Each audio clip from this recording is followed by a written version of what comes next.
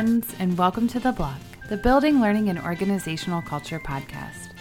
I'm your host, Heidi Kirby, and on today's short solo episode, we're just going to talk a little bit about being laid off in L&D. I'm going to give you some previous Block episodes to go listen to, and I'm just going to provide some tips and tricks based on my own experience.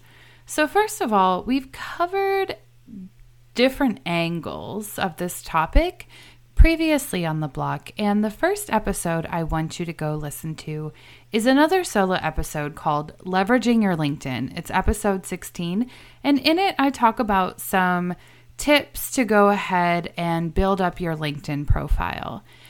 There's another solo episode, episode 31, on instructional design interviews, where I share some of the questions that I've actually asked as a hiring manager and some of the questions that are commonly asked.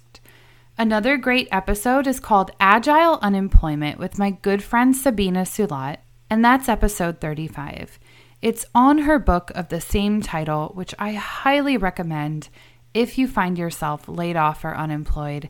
It's a really great book, and one of the biggest takeaways from it is that you can't spend 40 hours a week looking for a job.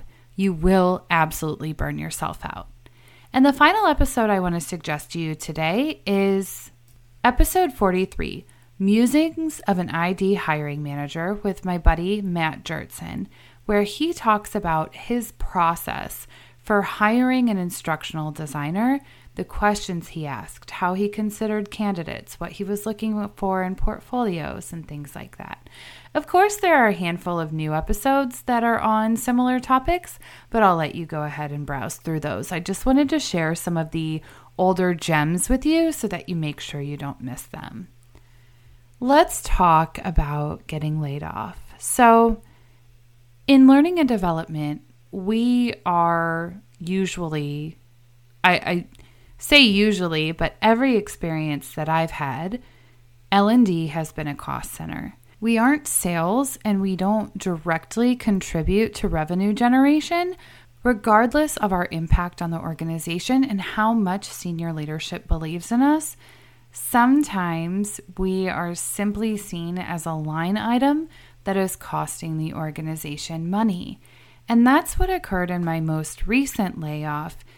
As a customer education team, we weren't bringing in revenue as the customer education team. Some do if they charge for courses or certifications, but because we weren't, we were seen as a line item on that budget. So sometimes you get laid off and there's nothing you could have done to prevent that. I think that that's really important to say because I know I have now twice been laid off from organizations, once at the beginning of COVID from a traditional instructional designer job, and then last week from my customer education manager position.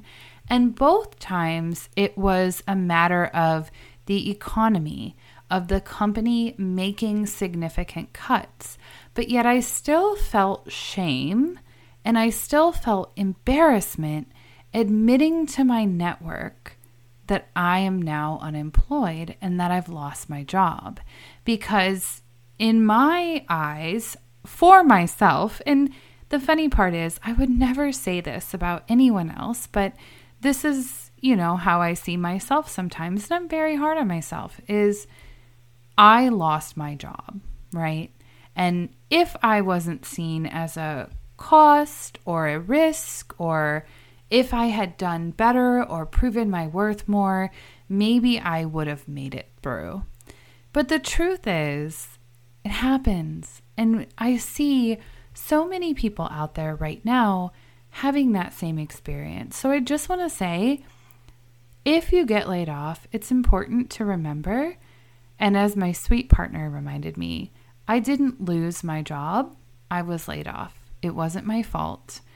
It was part of a reduction in force. So don't be afraid to share with your network that this has happened to you and that you're looking. I'm not going to get into the whole open to work banner on LinkedIn debate. I've seen people vehemently say, Do not use the open to work banner. It makes you look desperate. And I've seen other people say it's a great way to attract recruiters or for people to see that, if you catch their eye, if your profile catches their eye, that you could be considered for a job. I don't really know what the answer is, and I haven't talked to enough people to make a good choice, so I'm not going to get into that debate. The other thing I want to say that I mentioned from Sabina's podcast is that you can't look for a job for 40 hours a week. Now, you can schedule your time so that you're spending a little bit of time every day networking, looking for job positions, applying, updating your resume. And yeah, when you are first building up your resume again, when you're first doing that initial pass through all of the LinkedIn jobs, it might be taking you a long time.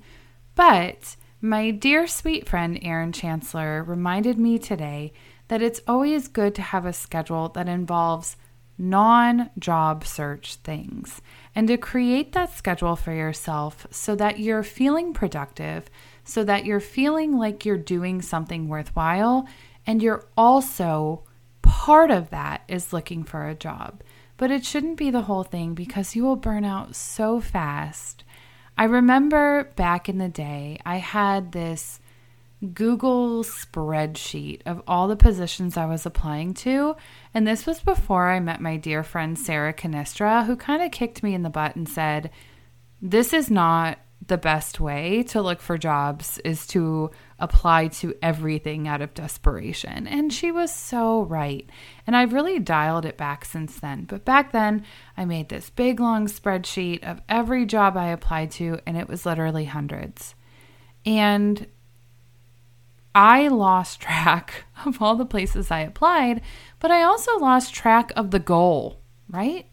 I was applying for jobs I wasn't qualified for. I was applying for jobs I didn't want, and that in a different world, I wouldn't have even considered.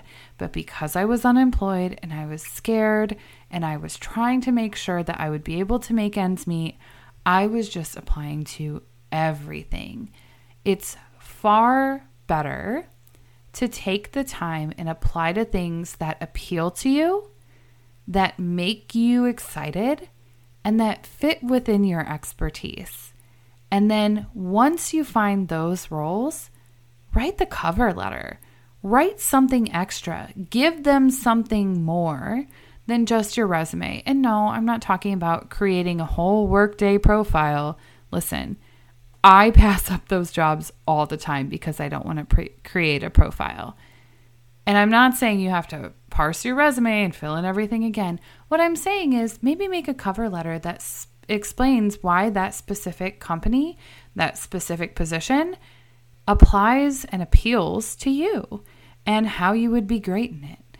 Instead of sending your resume through Easy Apply to every LinkedIn job you see, right? There's got to be some intentionality there. Another thing I want to mention is that this takes time.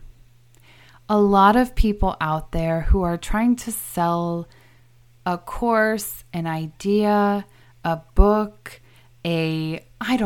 whatever. A lot of people out there who are trying to sell something are going to tell you that you can do this fast. You can find a job fast. You can become an instructional designer fast. You can get your MBA fast, right? We see it everywhere. But the truth of the matter is, when I was laid off, it took me a couple of months just to find a contract position. And it took me months after that, 6 months after that, to find another full-time position. And that was when I was an individual contributor. I quit my job without a safety net between that and my most recent layoff, and it took me 3 entire months to find a new leadership position.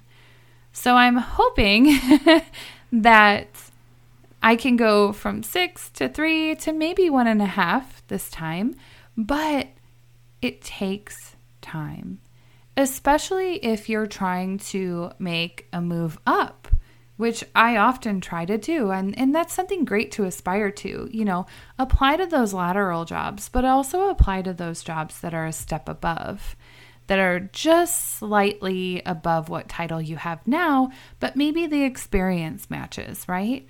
And that's what I'm doing right now. I'm looking for jobs where my experience applies, but the title's a bit above what I've had in the past. It's a great way to kind of push yourself, and you'll be surprised once you start getting some traction from some of those different places. But you really do have to be intentional about how you're applying. I personally don't apply for things that are asking for in the required skills or required competencies, things that I simply do not have. And I know there's so many people out there who say, oh, just apply anyway. You never know. The job description is a wish list.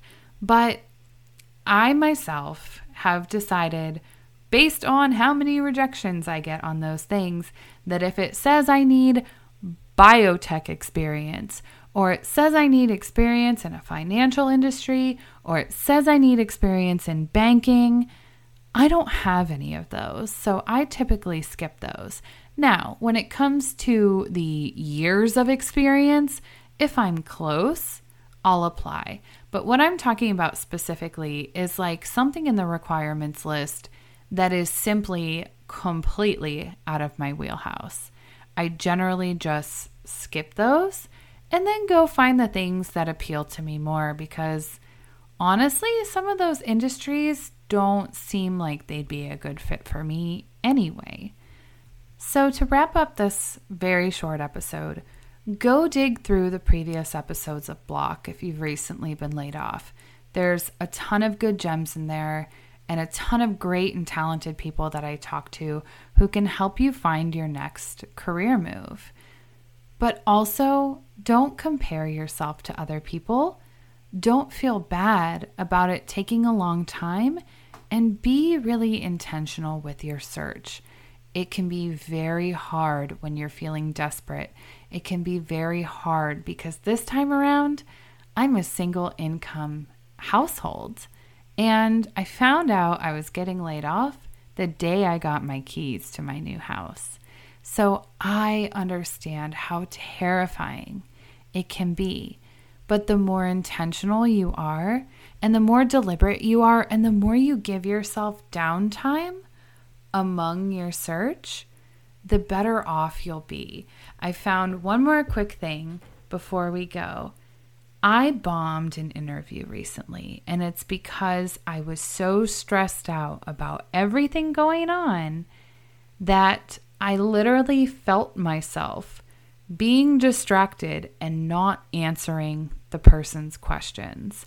And then going, while I'm talking, what did she even ask me? So you really do need to take care of yourself and give yourself that downtime. My friend Sabina calls that extreme self-care. Seriously, guys, go listen to that episode. It's so great. But take care of yourself. Take care of the other people on your team who've been laid off. Check in with them and be really intentional about your search, and know that I'm rooting for you. Thanks again for listening. If you enjoyed this episode, be sure to subscribe on your favorite podcast platform. For more great L&D resources, connect with me on LinkedIn or visit getusefulstuff.com.